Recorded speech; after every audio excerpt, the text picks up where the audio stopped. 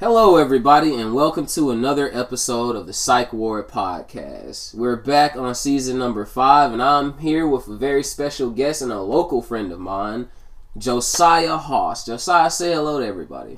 What's up, everybody? This is Josiah. Alright, before we get into today's podcast, I'm going to turn it over to Josiah to give him a second to introduce himself. If he wants to plug his Instagram handle or anything, he can do that. And then we'll come back and we'll dive into the topics we're going over today, everybody. Josiah, it's off to you. So I'm Josiah Hoss. I'm a graduate student at the University of Memphis.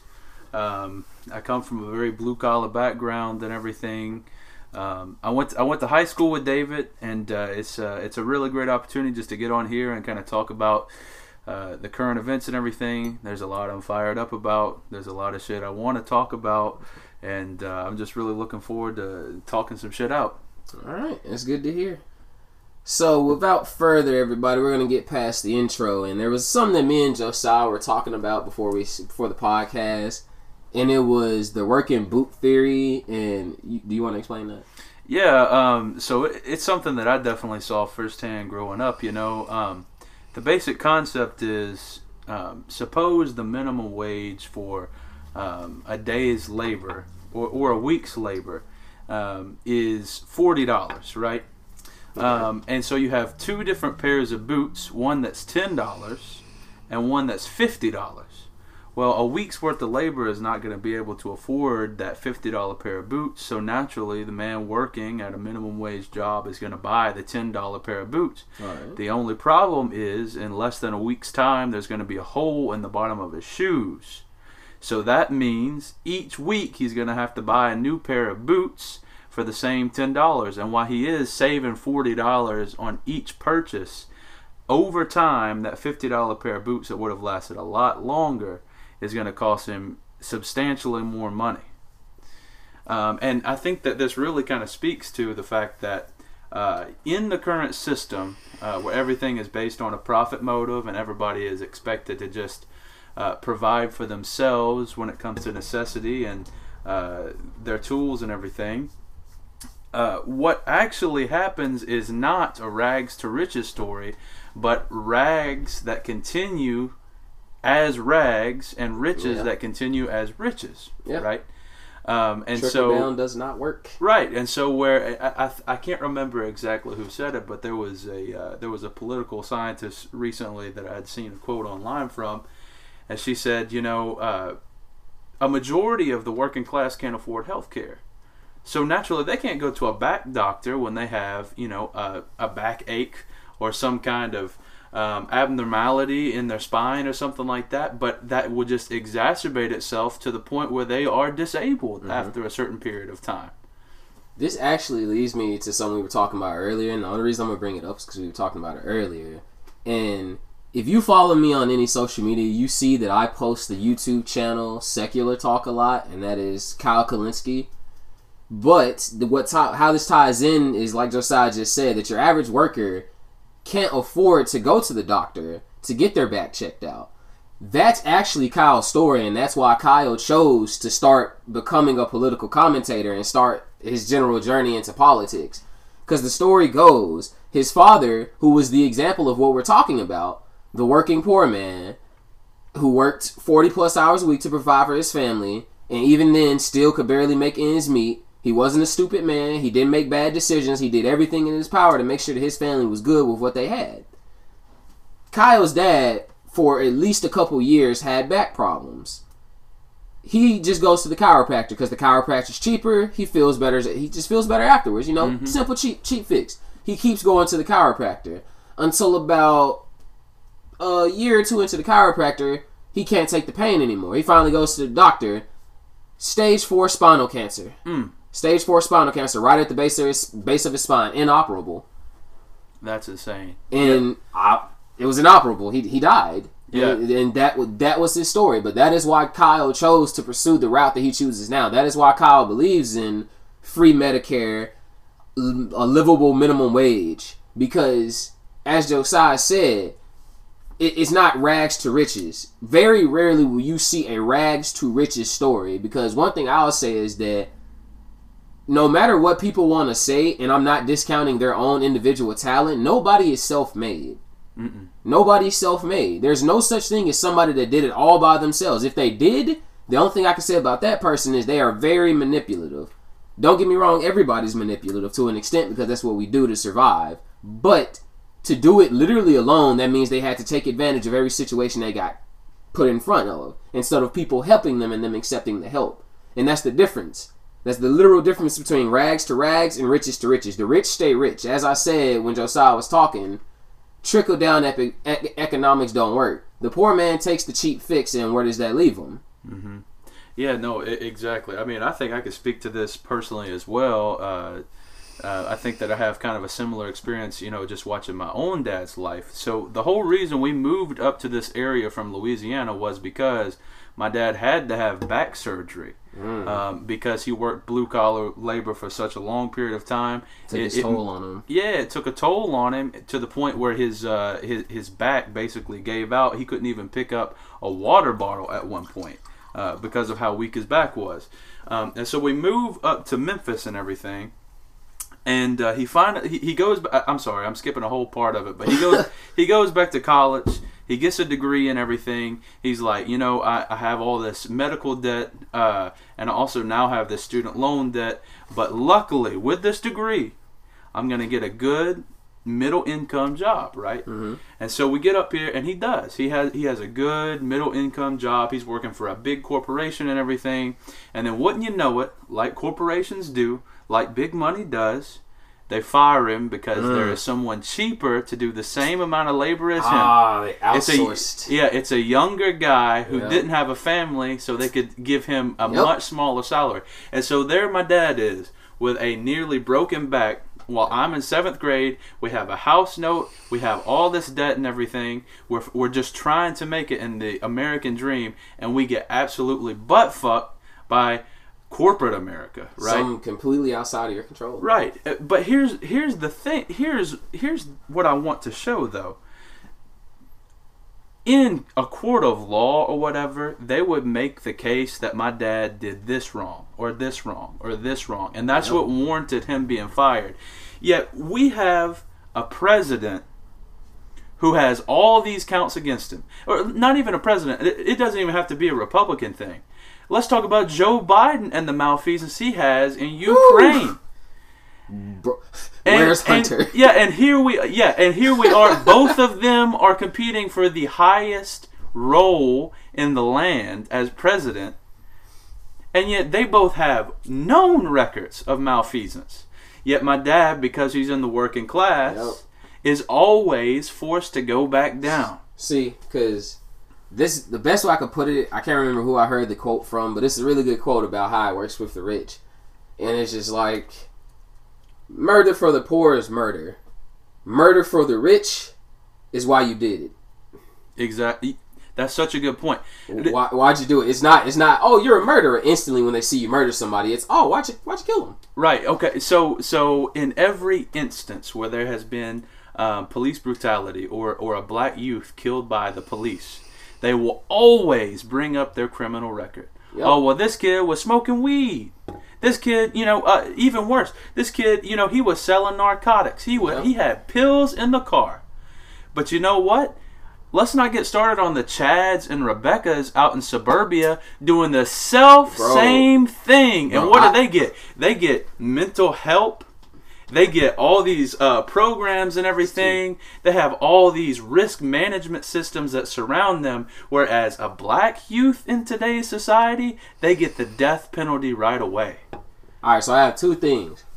One, I'm going to comment on what you were talking about, how like the bads and the checkies. The Chads and the Beckys. And then I'm going to comment on like the severity of the punishment. So, with the Chads and the Beckys, I have a similar experience at one point because I rode with a friend somewhere, and that friend met somebody. We met them outside of a grocery store, and while one of our friends goes in to use the ATM, we sit outside and we're just waiting for him to come outside, and the guy that rode there with him is sitting across from his car, big like 2019 F-150 truck, like double cab, red, diesel engine, loud. It's turned on. His music's all the way up. He was bumping Migos T-shirt. Oh my! And don't get me wrong, that's a really good song, but he's just bumping it. And this is in the middle of Mississippi in a grocery store parking lot, in the middle of South Haven. So for those of you who don't live there, it's the burbs. It's these suburbs of what we can call our area. So I'm just sitting there in my car, sitting there thinking to myself that, all right, he's bumping a lot. He's bumping loud music. His car is super loud, but I've seen people do that and nothing happens to him.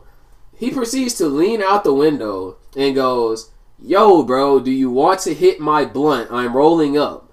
And I look over at his car, and he's just on his dashboard, on his dashboard, rolling a blunt, bro.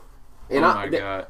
I'm just sitting there like, no, I don't want to hit your blunt, bro. Do you not know where we are? There's a police station a block away. Right. He had no fear whatsoever. It's almost like it didn't click in his mind that someone might see me and report it, or that someone might see me and call the police. Mm-hmm. That wasn't in his mind remotely. Right. And then, moving on to my second point about the harsh punishments. Honestly, I think that stems from the war, like, not only the war on drugs, but American racism in general. Because if you've heard my podcast before, you may have heard me talk about the war on drugs. Mm-hmm. And I talk about Harry J. Anslinger. Mm-hmm. And one crucial thing that Harry J. Anslinger did, that I honestly believe he kind of set the precedence for it, is how the government treats black, we'll just say drug users. Black drug users. Because that man, literally, it's exactly what you said. It was a jazz singer named Billie Holiday. Mm-hmm. What Anslinger did was relentlessly and demonically pursue that woman. To the point to where she was on her deathbed in the hospital telling her friend that, do not leave because they are going to come and kill me. Oh my God. That's how deep this man had it in for him. Because one, he was a racist. Mm-hmm. Harry J. Anslinger was the biggest racist. He ran countless articles and stuff discrediting black people and Mexicans. Because he wanted marijuana to be the drug that we use, and that's why they criminalized it. Mm-hmm. On top of that, they got rid of alcohol prohibition, so they need something else to go after. But in the same note that he demonized and attacked Billie Holiday and like busted up her, like, to the extent, like, this is the extent I can say this is literally what he said about black jazz players. He literally said that marijuana gave them an inhuman advantage when it came to playing music, because no human being could play music that well, that fast. That was all I needed to know on Harry J. Anslinger. I was like, wow, bro, so we got mystical powers before you acknowledge a black man is just really good at music. Yeah. But on top of that, did you watch the original Wizard of Oz? Yes. That actor, Dorothy, heroin addiction.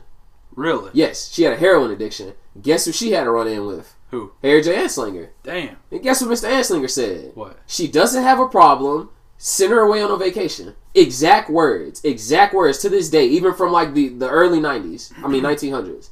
Those are his exact words. During the exact same time frame, he was demonizing Billie Holiday and putting that woman on her deathbed. Mm-hmm. In the exact same time, Dorothy from Wizard of Oz. Oh, you don't have a heroin problem. What are you talking about, nice little girl? Go take a nice vacation. Right. No, I mean that's such a good point. What I think that we're really coming down to here is it's the war on drugs. Let's not be fooled. Is not a war on drugs, but it's a war on non-whiteness. Yeah. You know, and here's the thing: you can still be grouped into a non-white category even as a white person. That's where the term white trash comes from, right? Okay, wait, I want to allude to that. Not to cut you off. No problem. One thing I learned, because I grew up I would say we were blue collar, but my family owned land. Mm-hmm. Like, we've always had a farm, even since I grew up. I grew up on a farm. Right. So, it's not so much as that we had wealth, it's that they always stressed to us that the land was our wealth. That what you put into the land, you get back out of it. So, the mindset I always got instilled with as a kid was, whatever you put in, that's what you get back out. Mm-hmm. And in this situation, it's kind of like I'm trying to narrow it down. What was the point you made before I cut you off?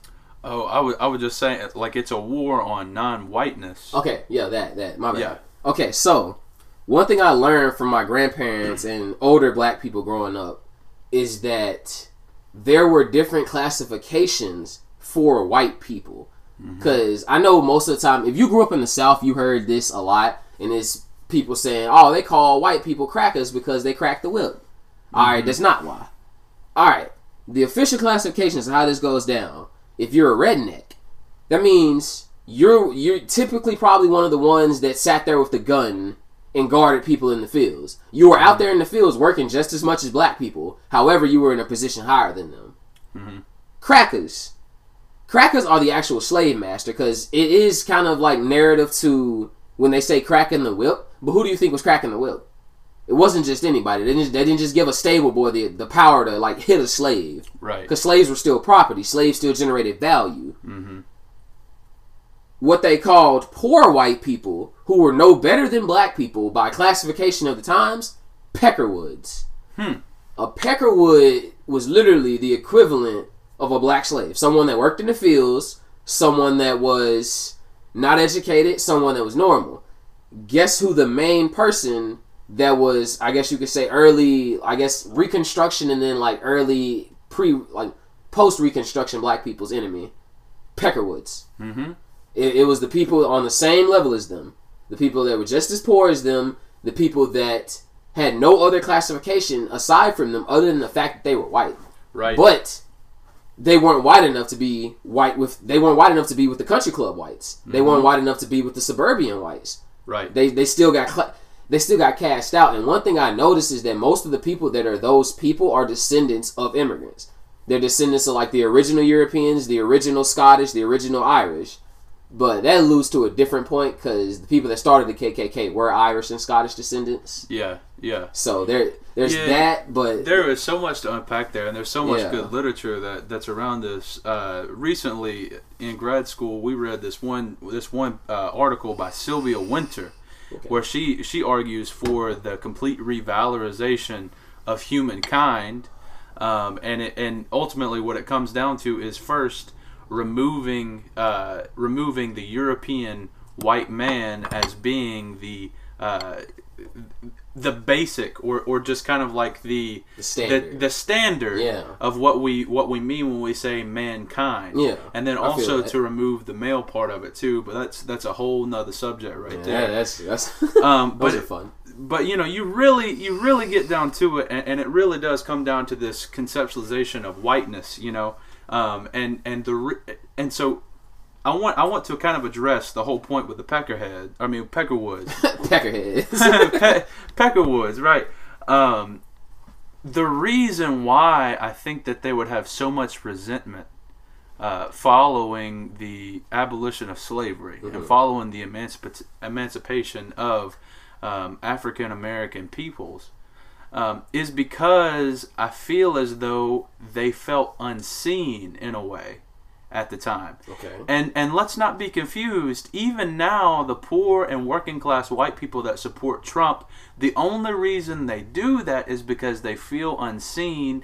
And so when there is anything to push a white supremacist narrative, whether explicitly or implicitly, they don't even realize it. But the whole reason why they become such aggressive participants in that ideology is because subconsciously they're holding on to this last thing that they think makes them matter, and that's whiteness. My whiteness is the reason that I'm mad. I'm being attacked. And that's why white people that live in the same hoods, same trailer parks, same whatever, as black people, as Hispanic people, as poor Asian people for that matter, that are still so racist is because they subconsciously they realize that there is a system of white supremacy, and there are certain privileges that are engendered to people that they're not afforded. That they have just for having white skin. They know they can be pulled over by the cop, and they are still given somewhat of a benefit of a doubt, right? And so anything to try to dismantle that completely undermines their entire purpose in life. True. In their subconscious. And that's why they're so willing and excited to hold on to these white nationalist ideologies or these racist ideologies, is because that's all they feel that they have. See, do you watch Joe Rogan's podcast? Not a whole bunch. Okay. He did this episode with this, I don't know whether to call him a civil rights activist or not, but I'll address him by what he would address himself by. He's a blues musician. Mm-hmm. His name's Daryl Davis. And what Daryl Davis came on the like Joe Rogan show and explained was that he doesn't consider himself directly responsible, but once you hear his words, he is. He, in my words, is directly responsible for over 20 members of the Ku Klux Klan turning in their robe. Oh, I have heard of this guy. Yeah. Yeah. And as he explains it in it, he had a conversation with a guy. And the way he met the guy was that he was in a bar, he was playing jazz, and he said afterwards the guy literally walked up while he was just turning around the bar and literally put his hand on his shoulder and told him, I've never met a black man that can play music like Jerry Lee Lewis. And he said what he explained to him was that I know Jerry Lee Lewis. I know plenty of black people that can play just as well as him. I'm friends with Jerry Lee Lewis. Mm-hmm. And we're all from the same school where we learned this. And the white guy was like in disbelief. He was like, there's no way. Blank, blank, blank, blank, blank. There's no way. Fast forward. He's going on a ride with this guy and he's talking to this guy. And the guy explains to him that he says, you see, Daryl, you have a gene in your body that is latent that makes you aggressive. Mm-hmm. That makes you act out, that makes you commit crime, and et cetera, et cetera. And Daryl goes, well, that doesn't make any sense. I've never committed a crime. I've never been in trouble with the law. I've never done anything. Mm-hmm. And he goes, that's because your latent gene hasn't activated yet. So what Daryl Davis does is he flips it on him. He goes, all right, can you name 4 black serial killers for me? Exactly. And the guy goes, because when they were talking about it, this was prior in like the 90s or 80s, so there were even less. Because I think there's been like 1 or 2 since then. But he came up short, and he says, you have the latent gene for serial killers in your body. And he's like, well, that doesn't make any sense. He was like, how do you know I'm a serial killer and I haven't killed anyone yet? And he was like, do you see what you just said? And he said that you could literally see the gears turning in his head. Like, he sat there for about 3 minutes, you could see the gears turning in his head. And he said that he didn't talk anymore on it, but the next day he called him and he told him, he said, all right, I gotta quit. He was like, I've realized through what you said and I've thought about it that there's no way that I can think this and still think the same thing. Mm-hmm. And that's literally like moving in on what you said, is that there'll be no differences between them. There'll be no differences, but they're still holding on to this. It's like this image. Mm-hmm. It's almost like I'll give a similar comparison in saying this. Okay, like, yes, in 2020, black people are not as oppressed as they once were. We are oppressed in different ways. People can debate on the severeness of that. I'm not here to debate on that. I'm just saying we're oppressed in different ways, as are all poor people, as are people of different classes and different functions. But what I will say is that there are people who, for lack of anything else in the conversation, will just bring up slavery and will just bring up racism like that's why they can't do something. It's as in, it's the same way as that, like, if you were to like talk to like somebody that was like white supremacist and right wing, you would go, what's the problem? And he's just, they're giving all our jobs away to these damn Mexicans. Right. Yeah. No, it's the what it is, and let's call it for what it is a modern mythology. Right? And that's something, that's the perfect way to put it, a mythology. Right, yeah. It is a story that is created to explain a current phenomenon that you're seeing. Yeah. Right? So one of the most pertinent issues right now, especially after the all the shootings of black men and women, that happens in general, a lot. Exactly. It all stems from this mythology that, like you mentioned earlier, a lot of white people or just Americans in general subscribe to, and that is that black men are more aggressive or prone to it. I would say this, again, not to cut you off. Yeah. But I would say this in 100% person, is that I know, like, once I got dreads, I think people do perceive me as, like, more thuggish, but I think that's just because of the culture associated with dreads right now. But prior to that, like, I was more heavy set. I had shorter hair. Even then, when I don't think I look threatening. Like, don't get me wrong, I was big, but I don't think I look threatening. I look like a nerd, bro. Nah, yeah, bro, you look like a straight up nerd. I ain't gonna had countless interactions just walking into the store, walking into Walmart, walking down the street, where the white lady would like, because I walk fast. Because if you've been a kid in high school, and not only that, if you're like a kid that doesn't talk to anyone, you're literally circumventing the school. You're going all around the school. You're just dodging people in the hallways, clinging to the sidelines, so you get there fast. So that's how I walk. I move fast. So I'll move past this old white lady super fast, and she'll literally just like flinch at me, grab her purse, and I'm just standing there. Like, in my mind, the first part of me thinks to myself, like, why would you ever think that I would do this to you? Like, I'm not this type of person, lady. Right. And then the other part of me thinks, like, how dare you? How dare you just see me just walking normally and think I'm here to threaten you? And then similar situations, I'll be walking down the street. I might be on a walk. I might be just walking to clear my head. I could be walking to exercise or running or something. Mm-hmm. Without fail, I'd say about 70% of the time, that white lady switches to street side. Yep. No, she does not run past me. She does not walk past me. The moment she sees me, and there's any moment of like me noticing her, she switches sides. It's so culturally entangled, to use a Jada Pinkett Smith term, so culturally entangled in our society to fear black skin, right? And so the only way I want to speak on a couple things. First, the only way that we can ever overcome this fear of black skin, or the fear of really anything, is to be critical of these things that we just automatically believe and we've never really thought about believing, right? Yeah. So my sister, I was on the phone with her the other day, and she was asking me, she said, well, what are ways in which I could practice not being a racist? Like, what are ways in which I can see somebody that like a black man that is walking down the street and not automatically get uptight and everything? Like, how do I talk myself down? I said, well, here's the way you do it. Ask yourself, am I planning on hurting, robbing, or kidnapping this person approaching me? And she's like, well, obviously no, And I was like, okay, then ask yourself, why would they have a reason to do that to me? Because they're a human just as you are. And she's like, yeah, you're correct. And I said, but here's the thing. If you can answer in the affirmative and you could say, well, they could for this reason, ask yourself then, why are we allowing this person to be in that position? So here's an example.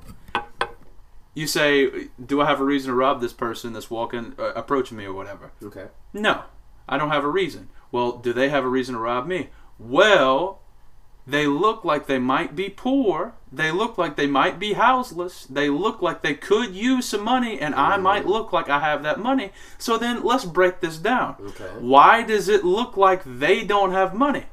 Well, one answer could be it is this heuristic device that we've created to associate black skin with poverty, which that in itself needs to be evaluated. I'll even stretch and say darker skin in general. Right, yeah. Just non-whiteness. Yeah.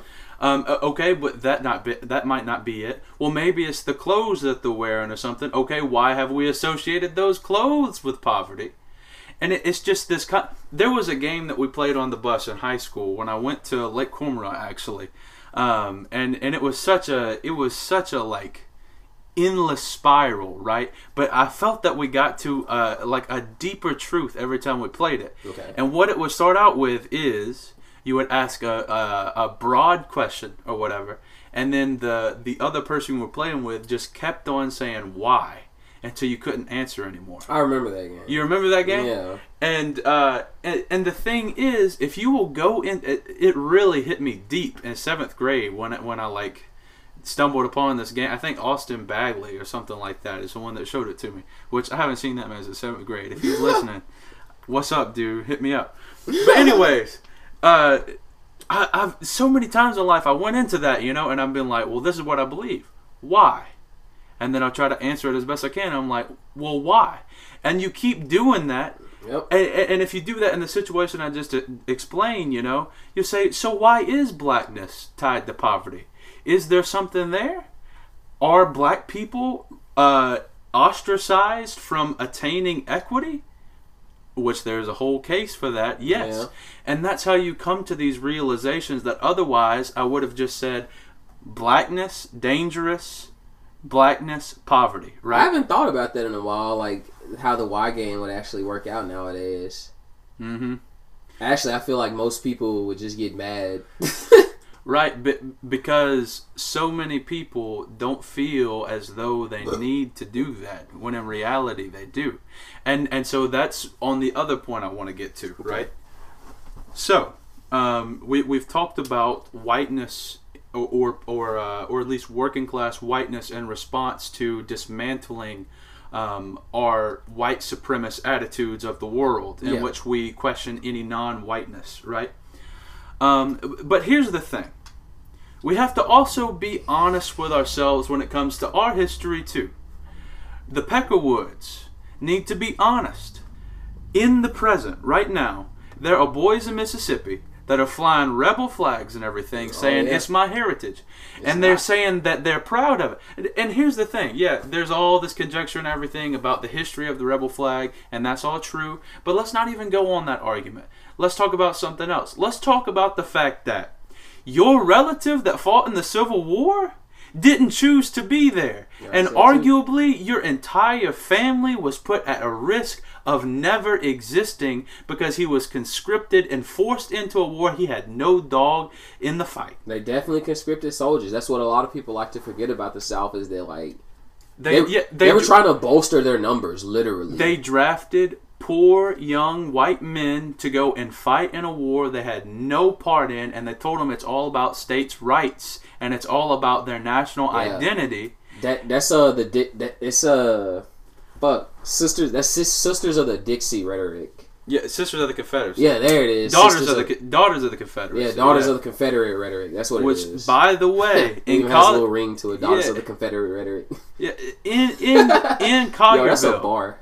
In Collierville right now, they still got a monument to that. And there's there is activity trying to get that thing taken down.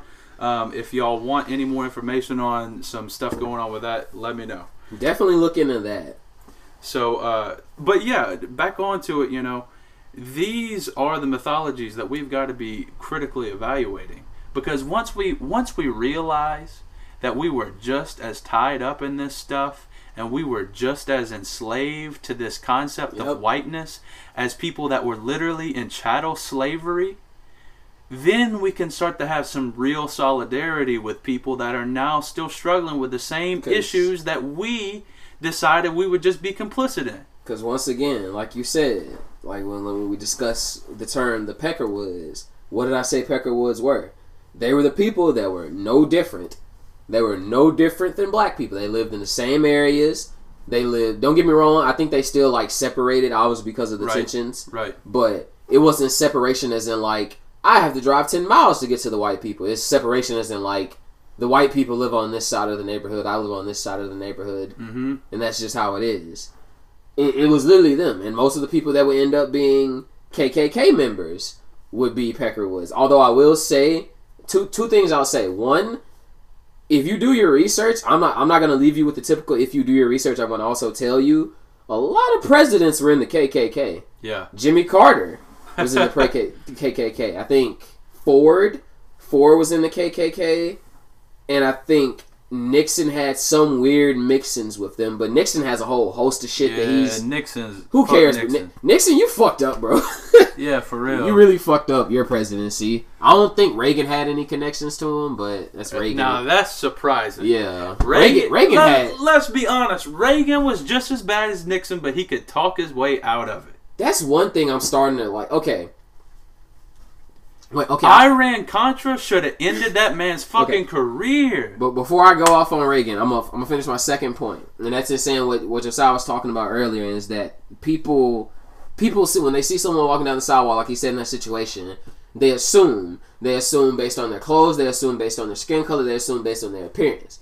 Now, I will say, having grown up in lower income areas, or areas that I would say have like higher crime rates, one thing I will say is that you do have to take those consideration. but it's not based on skin color. I know plenty of black people that'll tell you they've walked down the sidewalk before and seen somebody that's also black and just been like, oh, nah, bro's on something weird. And that's not in the sense of because he's black. Because obviously, like, if you've heard the argument of, like, black on black crime, if you've heard me say it before, black on black crime doesn't exist. That is literally crime going down in their community, like all other communities. People literally commit crime against the people mainly that they know. That they know they can get away with, that they know they have the easiest chance against. Poverty leads people to do just random fucking incidents. Poverty leads people to go, this random person walking down the street looks like they have money, and I need money. That's one thing people don't take into consideration. And back to what I was saying about just living in an impoverished area. There's certain sets of rules that go to it, because everyone knows you're a member of the community. It's a community. It's a small-knit community most of the time. Only a couple thousand, maybe a couple hundred people in that one area. But how it usually goes down is, like, most people know other people's business. Right. When you're the neighbor that walks outside and the guy across the street goes, how you doing, Mr. Carter? And, you know, he's just some young black kid. He could have said it in a mocking tone. Maybe he said it in a tone that was just like, oh, here comes Mr. Carter. And you look up and see him and he goes, how you doing, Mr. Carter? And you just look at him and you don't say anything and you get in your car. Let me tell you what's going to happen. Despite your skin color, whether you're black or white, that neighbor is going to see you do that and go, oh, fuck that guy. Right. And you know what he's going to say the next time he sees a strange car parked outside your house and people he knows don't live there going in? Not my business. Right. That has nothing to do with skin color. That has everything to do with community. That has everything to do with how being an asshole. You being an asshole. How you treat people in your respective communities. And I'll go ahead before I get on my like Reagan spiel, because boy, Reagan. there are things I do want to say just on that subject of like living in a more, I guess, dangerous environment, and that these environments are not unique to the hood. They're not unique to black people. They're unique to anywhere there's poverty. You go to fucking Brazil. Go to that giant stadium they built right in the capital. It's a nice stadium, full of millions of people, super nice stadium, full of tourists. You go a mile outside that stadium, slum. You know what's going to happen to you in that slum? You can get mugged. Yeah. You get stabbed. You can get robbed. I'm not going to lie. Look around. That's not an area you should be in if you don't think that you're going to get robbed. Right. Like, there are certain things that go into play. And the best way I can put this is think about it in this way. You buy a new TV. You put that box out on the side of the street. Alright, for people that live in suburbia and live in nicer areas, y'all don't think anything of that. For me that grew up in like lower income areas, or I even grew up in a middle income neighborhood after like 16. And I'll still say that there's one rule you follow. Don't leave your boxes outside. Do you want to know why? There's one thing that sends a message of, I just got a brand new TV. Yeah. Hey person that doesn't live here, that doesn't know me, I just got a brand new 68-inch fucking TV. Right. Now you know that I can at least afford a 68-inch TV. So maybe the person that's hurting is going to see that. They're going to see that box and be like, okay, these people got money. And then they're going to choose you. Right. Like, people like to think that crime is just somebody chooses a random target, whoever is there for their best opportunity. And I will admit, a lot of time it is take advantage of what's there. Take advantage of what's in the present.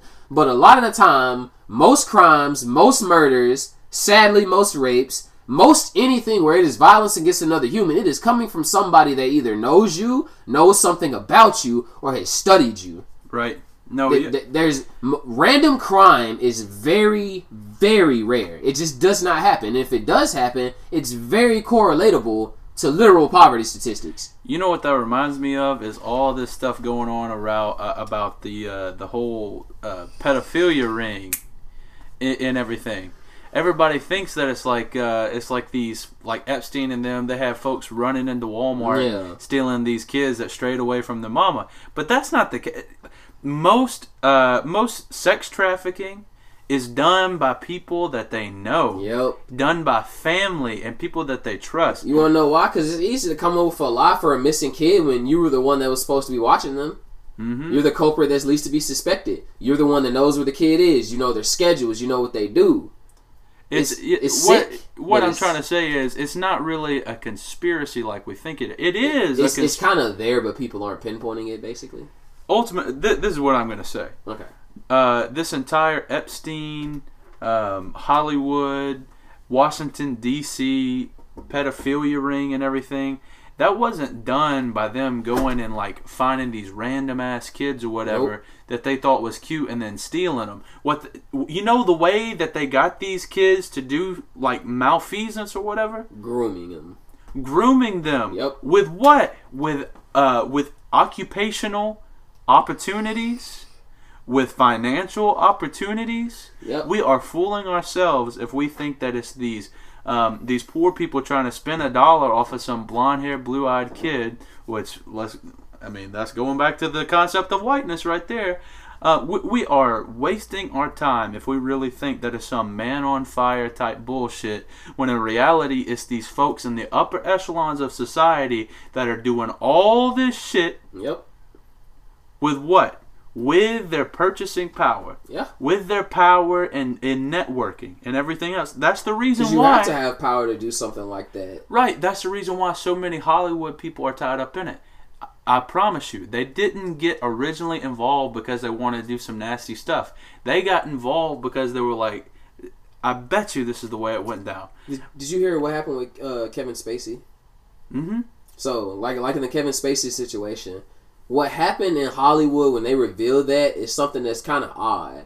Like 50% of Hollywood was really just like, yeah, we knew Kevin had young dudes that performed stuff for him. That's the way it is. And the other 50% was like, oh my God, I can't believe he did that to those people. But in reality, in the business, that's just the way it works. There are young, impressionable people that want to make it, and there are people in positions of power that will take advantage. It goes, hey kid, want to be a star? Mm-hmm. It's that easy. And once you're roped into it, you can't do anything. When you show up, if you join a group, let's say you join a football team, and after the game you go, oh, good game, guys, and then you notice one of your teammates walk up and slip the ref like $100, right. And you just stop and go, wait, so do we actually win? And it's like, nah, bro, it's just for the people to enjoy it. We win all the time anyway. He rigs the game. You got two choices there. You leave because you're like, this isn't what I want to do. I don't like this. Or you get in and shut up. Yeah. Man, I don't even know the name of the paper or anything, but I just heard about this paper today from one of the professors at the university. Her husband just wrote this paper on chains of abuse or whatever. And so basically the concept of this is you're always going to have these two parties in an abusive relationship. Okay. You're going to have the abuser and the abused, right? But there's also a third party. And it's the people who are too afraid to challenge the abuser because they don't want to also be abused, or that also don't want to put off the image that they are also abusing the abused, right? And so what do? They choose to be neutral. And ultimately, this is the issue that we're dealing with in the United States, especially in the case of Black Lives Matter. You have all these people who are afraid that they're going to be on the wrong side of things if they choose a side. That's almost like the Gestapo, like Hitler and the Gestapo. Mm-hmm. Like there were so many people that were just like, I was just doing my job. You weren't just doing your job. You sat back and watched. Exactly. You watched the atrocities take place, and you used the excuse of, it was just my job. It's just how it was. It's just what was going down. Right. Yeah. I mean, that's the entire police force. You know, if you have 1,300 bad cops, if you have 1,300 good cops, and then you have 12 bad cops, if the 1,300 don't say shit about the 12, you have 1,312 bad cops. That's just the way it goes. Yep. You become complicit in abuse and oppression when you don't stand up to it. Yeah. And that's 100% true. Mm-hmm. It's almost in a sense to say, like, for those of you out there that might be in this situation, you can take it as you're guilty. You can also take it as this is your moment. You might want to take the realization to speak up on some like maljustice taking place. It also might be your moment to look at things going on and realize who in your life might be the one standing back. But there's also this thing. I think this is one of the theories that people come up with as to why like an anarcho society won't work. Mm-hmm. And it was made off a case, I believe, from early New York, and is that there was a woman being like raped and beaten in the street, and she was screaming help. Yes, yeah. And everyone that was listening from those like 10-story windows, they were just like, either somebody else is gonna handle it, or the police will obviously come help this woman screaming. And no one came. She died. She died. No one came. Every single person that heard that and made the decision right then and there that it either wasn't their problem or that the police would eventually show up. You all are complicit in that murder. Mm-hmm. All of you let that happen. That is the way that works. Like, don't get me wrong. Like, I do think that there's a certain extent. There's an extent of knowing. Like, if you don't know that you're complicit in something, like let's say you find out that someone asks you a question. They're like, bro, does Bob do blank, blank, blank? And you're just like, well, now that I think about it, Bob does do that. And then you tune into their conversation. They were basically just ripping on Bob to tear him down. And you're just like, whoa, I wasn't trying to say that he's just like a piece of shit. I was just saying like, he doesn't put the fucking laundry back, bro. It's that simple. Yeah. It's literally that simple. Like, your complicity right there. You didn't think about it. You just went, oh yeah, he does. Mm-hmm. And guess what that turned into? That piled on to the larger issue that you either didn't know about or ignoring. So in that situation, I can give people the benefit of the doubt in saying that, okay, once you're educated on the matter, that is when you need to make that decision. Yeah. Like you are complicit. You are letting it happen when you know that it happens, and you either do not speak up on it or you do nothing to try and stop it. Yeah, well, this is what I also say on that, though, is any American who has any knowledge at all of what's going on right now, watches the news at all, has no excuse. And therefore, if you hear about all the shit that's happening and don't choose to educate yourself, don't choose to try to do anything about it. There's an NPR poll that just came out today in which over 60% of white Americans have done nothing to educate themselves further on this shit, on why Black Lives Matter and why white supremacy is more than just folks wearing a swastika. A lot of people just consider Black Lives Matter to be the equivalent for some reason. And I think it's because of what you said earlier. Subconscious, like, yearning is that they literally see, like, groups of people saying, black people matter, and they're only thinking that, no, they don't. We all matter the same. What are y'all talking about? This is bullshit. And they're not seeing the words that they're saying. That's a good point. I saw this picture recently, I think, that represented what we're talking about so perfectly. And it was like what centrists think that they are. And it had a person on the left of them and a person on the right of them. And then it was pointed to the person in the middle, centrist. But what centrists actually are these people on the bottom who are oppressed and doing everything that they can to get out from under there, versus these people on the top who are trying to keep everybody down below them, right? And so what that actually does when you choose to be a centrist is it just makes those that are oppressing more oppressive, because you are trying to equate that to the equal of those that are oppressed as being some fringe group. Understand this: Black Lives Matter, rioting, looting, protesting at its most docile will stop the day that white supremacy is truly dealt with.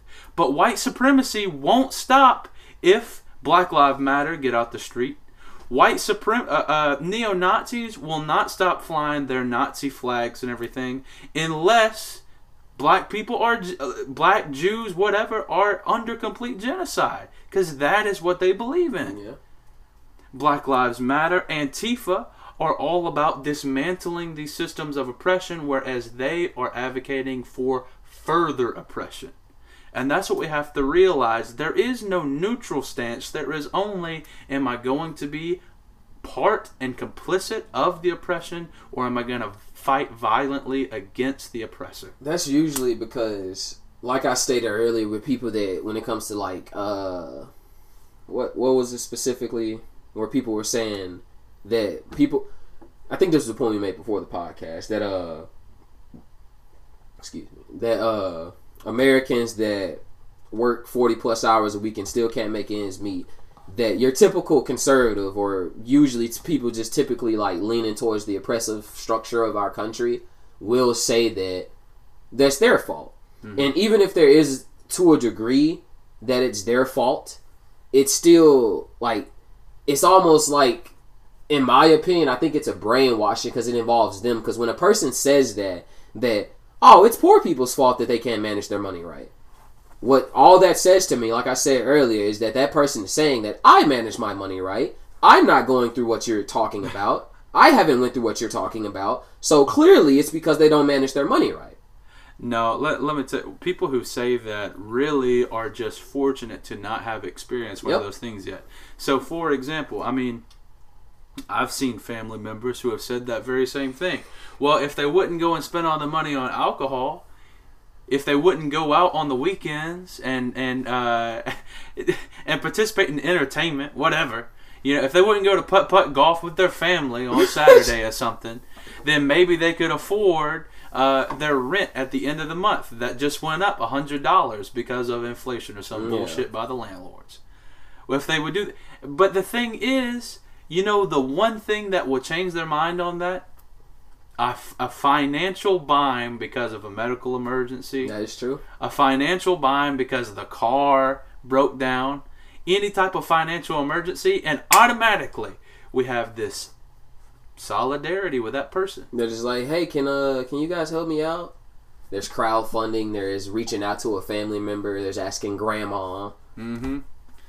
Okay, and this is an aside because we don't have time to get into all this, but you want to know how fucked up our healthcare system is? Understand that if somebody gets a truly life-threatening illness and they work a working class occupation, they're done. They are dependent solely upon crowdfunding and the luck of the draw that they might just become famous in some way and get a bunch of people to fund their surgery or to fund their treatment. And I don't know, it's fucked up how poverty is automatically equated to not being fit to live. That's why, even more so on the point of how they say the poor keep themselves poor, I think we were talking about it earlier. It's that just like when you look in communities that are considered poor, they're considered less wealthy and lower income, you see Dollar General, you see Family Dollar, you see corner stores. I've dubbed the word for what I say corner store, I've dubbed them trap stations. And the reason I say trap station is because they sell everything from like past your drug tests to literal like bongs and stuff for you to smoke out of. They're selling anything in that store they can to get your money. They have little 25-cent candies, little 50-cent candies. You walk into the middle of Memphis, into let's say like Union, and you walk into a gas station on Union, you're not gonna see it. You maybe if it's a privately owned gas station, you'll see a couple of them. But you walk into an Exxon or a Shell, you ain't seeing that. You're not gonna see anything roughly less than $1. And it's because in those communities, they're literally getting you to spend more. No one thinks that, I got 50 cents left in change. I'm going to get this little 50-cent knick-knack or 50-cent piece of candy. All right, you do that every time you got 50 cents left. And what that does is it sets a precedent. Going further, you look in the communities and you see check cashing places. You see title loan places. You see payday loan places. You see pawn shops. I've been in plenty of upper scale communities. I've been in plenty of upper scale neighborhoods, plenty of upper scale areas. Go to Germantown, Tennessee. You don't see a single goddamn check cashing place. The check cashing places are inside of businesses. You don't see a single pawn shop. You don't see a single like jewelry selling place. If you do, it's a jeweler that offers selling services. Right.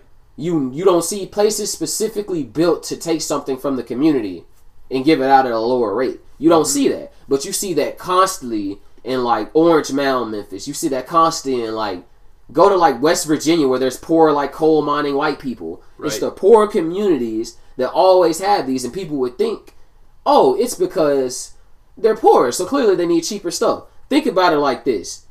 You buy a roll of toilet paper for $1. You buy 10 rolls, that's $10. The value pack of toilet paper is $8.95. You save $1.05 buying that value pack of toilet paper, and it's 10 rolls. You can't afford that on your budget. It's easier for you to just buy a roll of toilet paper when you need that roll of toilet paper. But guess what? As time goes on, guess what you need? You're always going to need that toilet paper. And that initial purchase you made that would have been bulk is even heavier now. People that are on fixed incomes, lower incomes, or as Josiah said, working class incomes, like it's literally like their income is always relative to how much they work. Right. Somebody that's putting in 60 hours of work, they get sick, they miss a day of work, that is a massive depletion of their pay. Mm-hmm. That's a massive part of their bills that they can't get to. And let's say, for all the people that say, okay, they should be saving, let's say that was the part of their savings. For somebody like me, like I do the math on each purchase that I spend and how it might add up later on. And don't get me wrong, I still make impulsive, stupid ass purchases. Mm-hmm. Because I believe that I'm human and I'm getting better at that. However, let's say it on the scale of somebody where it actually matters. Alright. It comes down to it. Let's say your daughter has to get checked out of school because she had an asthma attack. You have to miss work that day. Alright. Your daughter uses her inhaler. Oh, her inhaler's empty and you missed work. So that's a day of work that, let's say you made $125 that day. You got a decent job. That's what you would have put back in your savings. That's what you would have put for a rainy day fund. You have to pay for your daughter's medicine now. What does that start? That starts a loop. In that if you instantly don't recover from that double loss, you will literally be playing catch up on your next paycheck. Because on your next paycheck you go, I'm going to put $125 into savings. But guess what you have to pay for again? Your daughter's medicine. Right. And on the next paycheck, you go, okay, we didn't get as much work at work this week, so I'm a little shorter, so I'm just going to pay for my daughter's medicine. And you use what you would have used for your savings. Now you're directly back at neutral. Exactly. And now you're teetering on that brink of moving further and going lower. And people don't understand how easy it is to be on that brink. And I really feel like the people that don't understand it have never had to consider it. Because I've grown up around poor people. At stages in my life, like we have been like what you can consider poor. Never stupid. Mm-hmm. Like my mom, throughout all the times I've seen her budget a meal, like making it, has always, before she went into that store, knew what she was getting, right, how much it cost, and she had already done the math on it. Exactly. And she still knew how to make food for a larger amount. She cooked at home. The thing my grandmother has always stressed to me, even since I was a young boy, was live beneath your means. Because if you live beneath your means, you will always have enough for what you want to do. What? Yeah, well, let's also talk about something else, though, is poor people are systematically denied the opportunity of financial institutions and actual credit. Yep. Right? Which always keeps them out of the ability to go beyond their means, right? Because then it turns into rent to own. And that's just exactly what I just explained. It's just a massive, you're paying more than it's actually worth. Right. And what ends up happening, so let's also dispel this myth that people in, even in the middle, well, air quote, middle class, as if something exists like that. It's gutted. but just people who have enough in these suburban communities and everything and live a somewhat comfortable life. Yeah. If we're completely honest, most of them are living well beyond their means. They got a nice car, a nice house, they're living on pool. Credit. They're living on. They don't really own all the things that they think they own, or we think that they own. That's actually a really good point. And here's the thing. White people in suburbia, I'm not talking about rich people. I'm not talking about people in the 1 or 10% of America, which owns a disproportionate amount of wealth. Yeah. I'm talking about people who economically are very close to you and I and everybody else in the working class. That's the reason why I say the middle class doesn't exist. Yeah.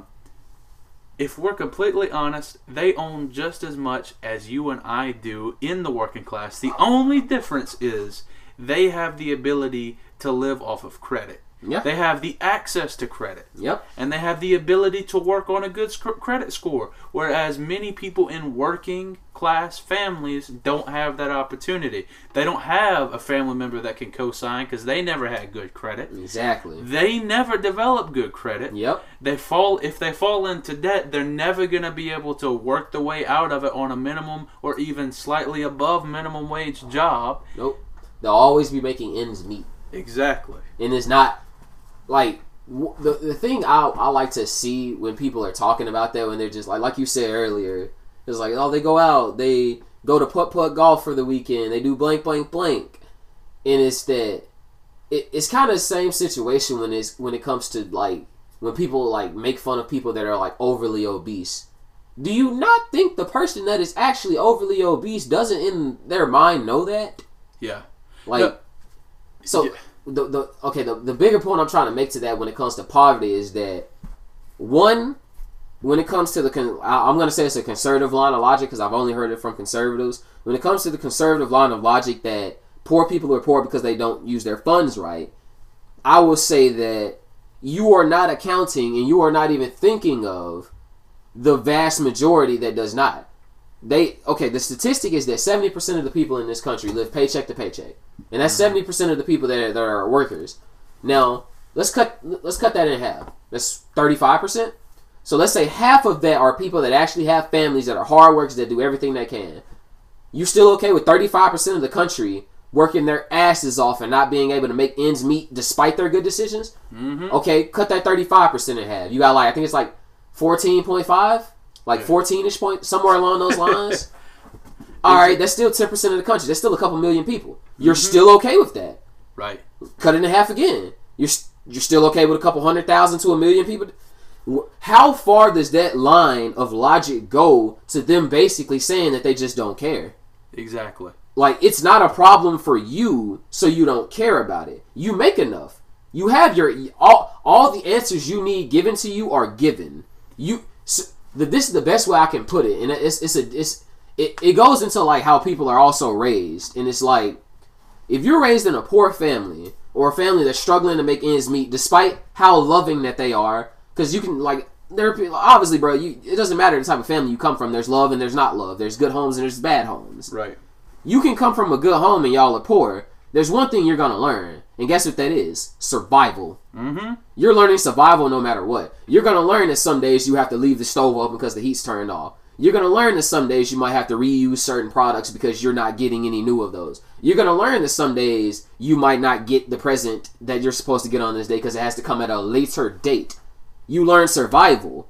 For people not in those situations, and I know plenty of people that are like that, it's almost like a sense of not only entitlement, it's like a sense of expectation. It's their sense of normalcy. You're supposed to get gifts for your birthday. Why wouldn't your parent take you to get your license at 16? Yeah. What do you mean you didn't get your license until you were 20, 25? Mm-hmm. That doesn't make sense. It's because in your lifestyle that you consider normal, that is built upon, like you said, usually by borrowed time, which is what I call credit. It's borrowed time if you can't pay it back. Right. That's literally what it's built on. And a lot of kids growing up don't even realize they're really about their parents. And that's where you, one thing I've always heard, and you can see that in, I think it was Trump's daughters-in-law speech at the RNC convention. Mm-hmm. Laura Trump, I think that's her name. I don't even know. It was terrible. So many of them. Many of them speaking. I'll say this, and I've said it plenty of times to a lot of different friends and maybe on the show before, I don't remember. There's a serious problem when you look at a council or a convention or a meeting or public speaking in America, and 6 of those 12 speakers have the same last name. Mm-hmm. But back to the point that I was on about poor people and I guess the machinations of how poverty works is that people don't understand, like Josiah said, that they are one single day away. They're one bad week. They're one bad month. They're one just fucked month of finances away from being in the gutter. And guess what? If you can sit here while listening to me say this, go, oh, I could have my car go down and I could do this. You're one of two things. Maybe you're a diligent worker who saved up money and can prepare for that situation. I hope you can prepare for the next one that hits you. Because sometimes they hit in doubles. Or you're a person that knows you have a support network, knows you have structure, and knows you have people to rely on despite your pride or despite your own sense of worth that makes you not rely on those people. And shout out to you that you can do that. Right. And good for you for having the self-worth and pride that you don't take the easy way out and you choose to work hard. But in the sense of people that never had that option and only had survival, it is a constant issue. It is a constant lifestyle. It's life. I think you bring up a good point there. And for me, the biggest equalizer, at least in my life, was coronavirus. I was working in the service industry pretty much to make ends meet while I was putting myself through college, you know? And classic American story. Right. Yeah, and so I'm serving sushi every night, and I'm saving up as much money as I can in case something happens. Well, next freaking thing I know, we're hit with this coronavirus. I don't have a job anymore. And then to further exacerbate things, I couldn't get unemployment for it's a very precarious reason, which I don't want to get into. Okay. So I'm not even qualified for unemployment, and I'm in a very, very tight situation. But luckily, I had saved up about $3,000, which to me was a lot. Yeah. That's about 10 months worth of rent because I split it 3 different ways. Due diligence. Right. And so I was like, you know what? I was smart. I did what I had to do. I'm going to be good. For 5 months, I sat there and watched all that savings just dwindle until eventually it got to this point where it's like, yo, I've got to do something. But the restaurant still wasn't open up again. You know, I still hadn't started my job at college and everything, and nobody wanted to hire me because I was fixing to start another job in August for the university. Yep. And so what the hell was I supposed to do? But here, going back to what you said, luckily, my dad had also lost his job during coronavirus. And he had started to do construction, and he owned his means of production. And so I was able to offer my labor to put me through that. But I also have to be honest with myself in saying this. Suppose my dad didn't have that. I might be able to walk to a construction site or something and say, look, I really need a job. I don't care what you pay me. I just need money to pay the bills. And there's a very small chance they would hire me. Yeah. But I also have to understand this too. I've been on job sites where people have came up to us and said, hey, can I have a job? And we always treated them the same way, with suspicion. And that is the problem that we're dealing with in America. We talk all tough and everything about like, well, you should just find a job. Yep. Or you should just go out and figure out a way. But when you go and do that, you're met with instant and obvious suspicion from everybody. You know what I call that? One thing I've learned from any workplace, no matter construction, office, driving, delivery, like taxis, it doesn't matter, bro. No matter what workplace, there's always nepotism.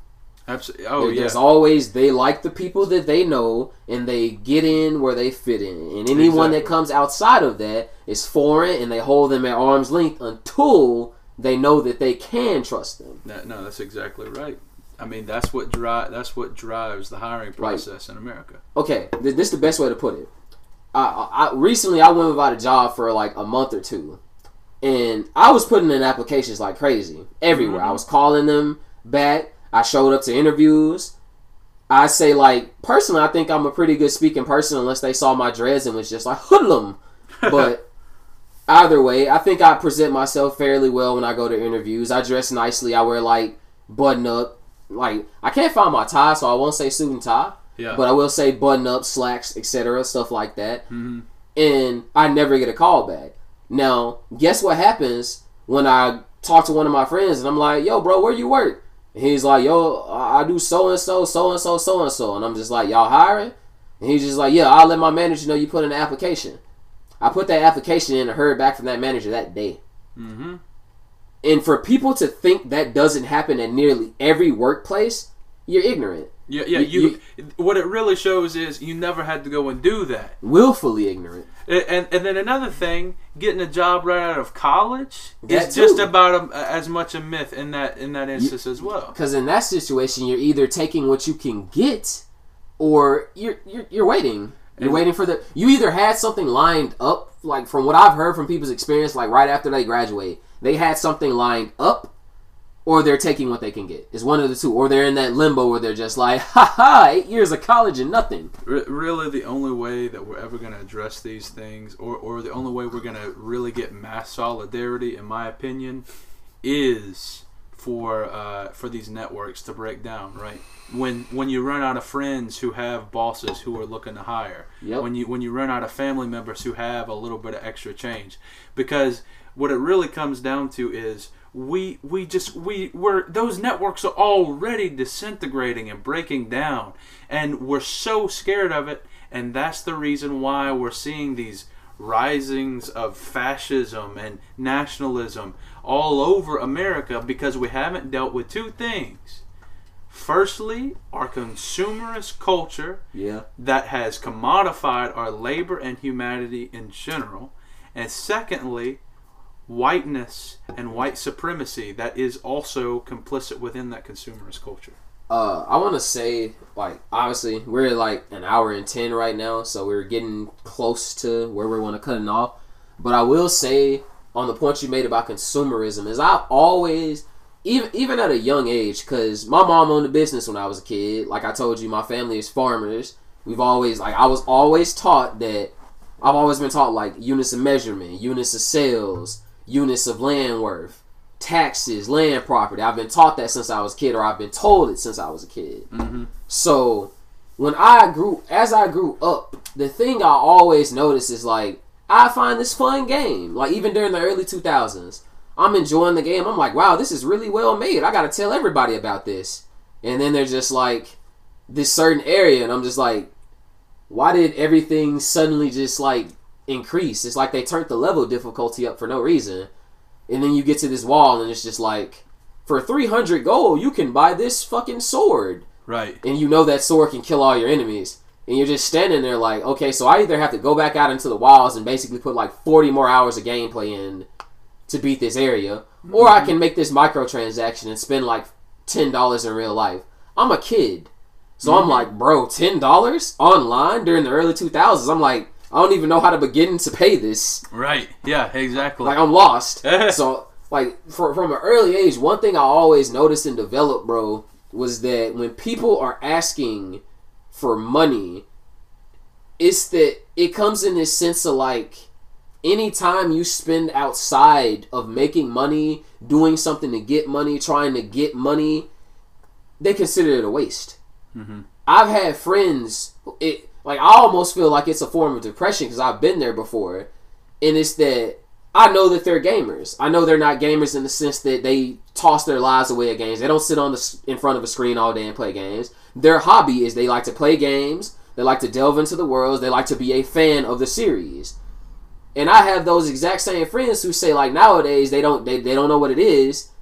It's that they sit down to play their game that they've enjoyed for years, and it's not that they don't know the game is going to be fun, it's that they can't get over the fact that they feel like they're wasting time. Mm-hmm. That to them, the thing that they used to put time in that brought them so much joy, now that they're an adult, they only feel like, I'm wasting time. I could be making money. I could be doing something to like make more skills to make money. I could be doing something to better myself. You don't have to, like Josiah said, it's like, what I think it was commodifying. Yeah, commodification. The commodification of labor, and it's made labor almost seem like it's not.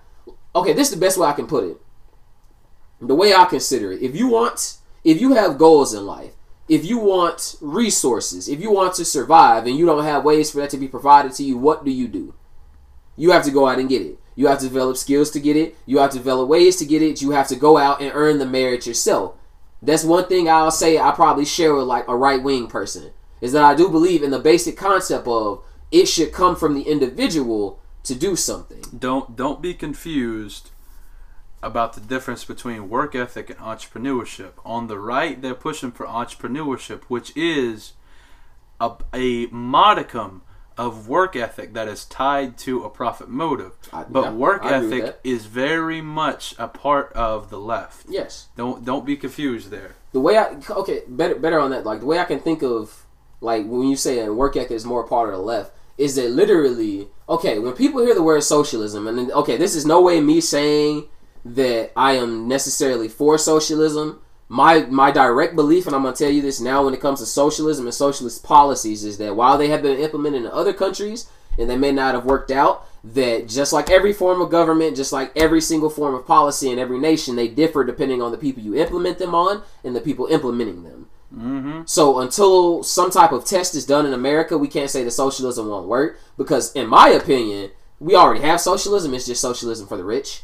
Yeah. Because no, that's exactly like okay, like you said, coronavirus happened. Josiah was lucky. He made smart decisions. He saved money.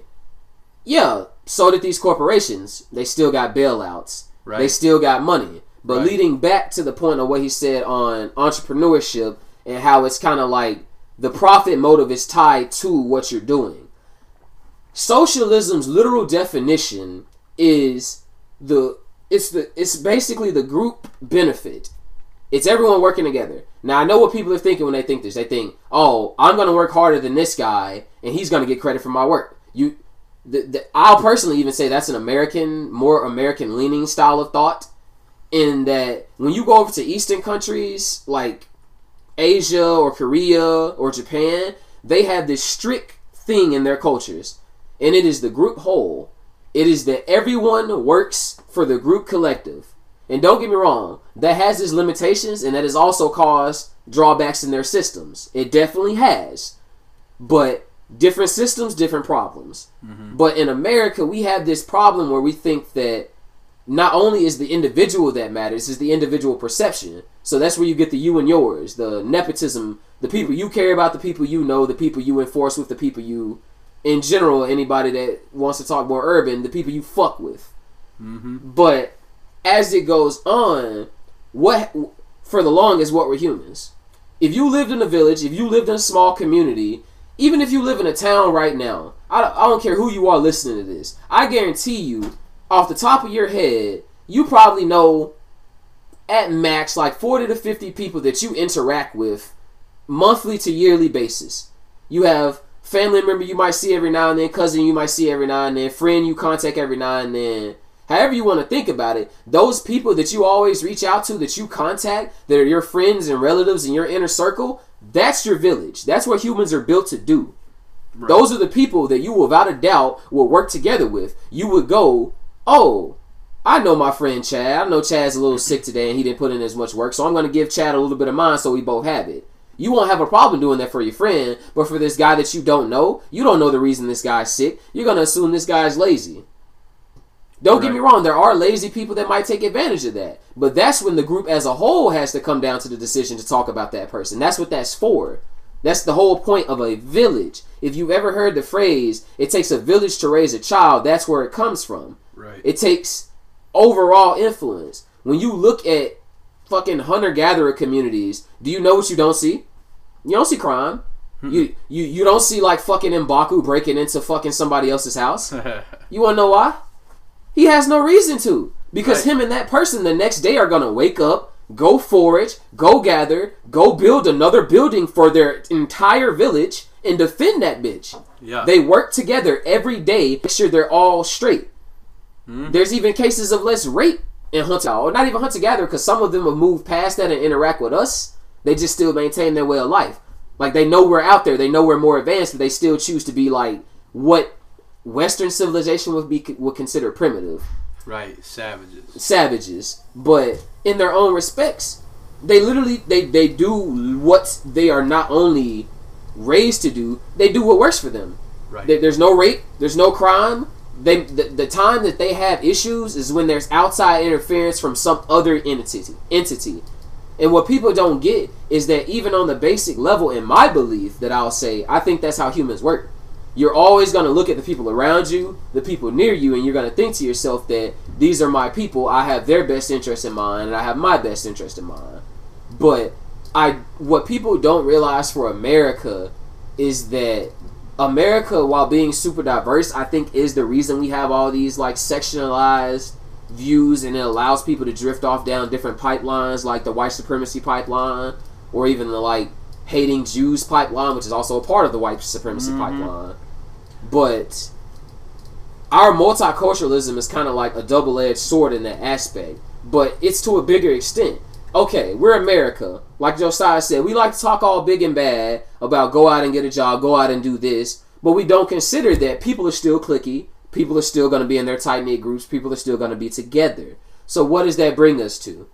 If we're all supposed to be a team, what do we do with the losers? Currently in America, I'd say they see that people are losers, and those people are losers because you never gave them time on the field. And so now you want to cut them from the team. Yeah. But if you taught them to be as good as everybody else on the team, or allowed them to get the field time and stop hindering them, or just step back and let them show what they can do in any remote way, maybe they would be that star player. Maybe everyone on the team would be an all-star, and now we're all in together. And don't get me wrong, even if we all united in America, I'm pretty sure then we'd probably hit that like 1940s vibe and just be like, we're an entire country built for war.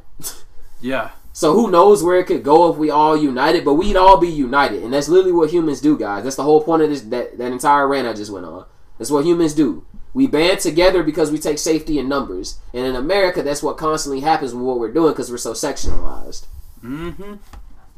No, that's a great point. I think you made some really good points right there. There's a lot to unpack, for sure. But, where are we at? We are at 1:20. This has actually been one of the longest ones in a minute, guys.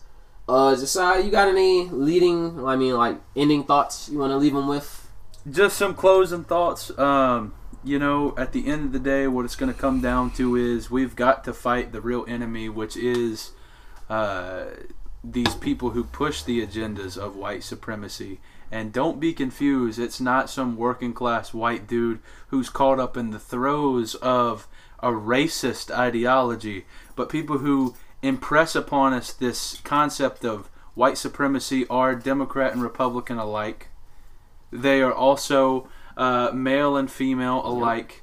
And I would even go so far as to say that they also can be people of color as well. What it really comes down to is a true class struggle of people who are not white enough, not rich enough, and ultimately not moralized enough, in a sense. If I could say any last thing, it would be just read some theory, read Marx, read Engels, read Angela Davis. There's this other guy named, give me just a second, Ibram Kendi. Okay, read that man. He talks about being an anti-racist, and even if you just watch a YouTube video, just educate yourself. That's what it really comes down to, is just try to understand something outside of just what you comfortably accept. All right? And anyways, follow me on Instagram, whatever. Jos, D-Hoss, JOS.D.HOSS. Thank you for having me, David. I appreciate it. All right, and we're going to be wrapping up the show. I'll say the last thoughts that I'm going to leave you guys on is, like Josiah said, we have to educate ourselves. You've heard me say this on the show before. You've heard me say this in regards to what us people that consider ourselves progressives are going to have to do in the coming future. You've heard me say this about humans. You've heard me say this about Americans, about black people in general. The moral of the story is going to always come down to you need to educate yourself. You need to make sure you have the tools to fight against the things that are challenging you in life. And like Josiah said, it comes down to the people that are enforcing these things, and that it is not, it comes down to a general contest of what they implement as standards of whiteness, what they implement as standards of poverty and wealth.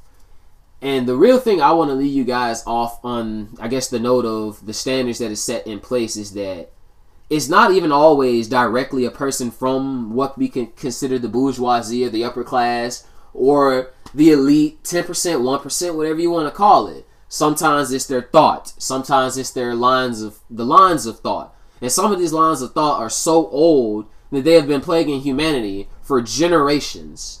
Like we've talked about through this podcast, the subconscious denial that people might have. I even brought up the subconscious denial that people might have even in the aspect of being black, in a sense of blaming slavery or racism for everything, even though it is definitely in part due to a large amount of things. It still all comes down to how you decipher the information.